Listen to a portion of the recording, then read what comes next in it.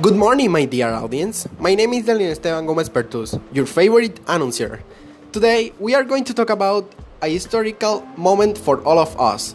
I mean, to the Boyacá battle in Colombia. This history was really sad, because the events that happened in these situations were really heavy.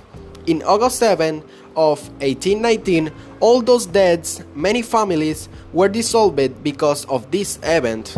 All the people who died in the war and couldn't enjoy familiar moments with the people that they loved.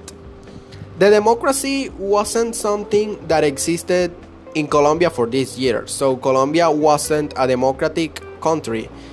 The decisions in Colombia were taken by Spain, and they fought in the mountains landscape, because in Colombia we can find many mountains, and so it is very common.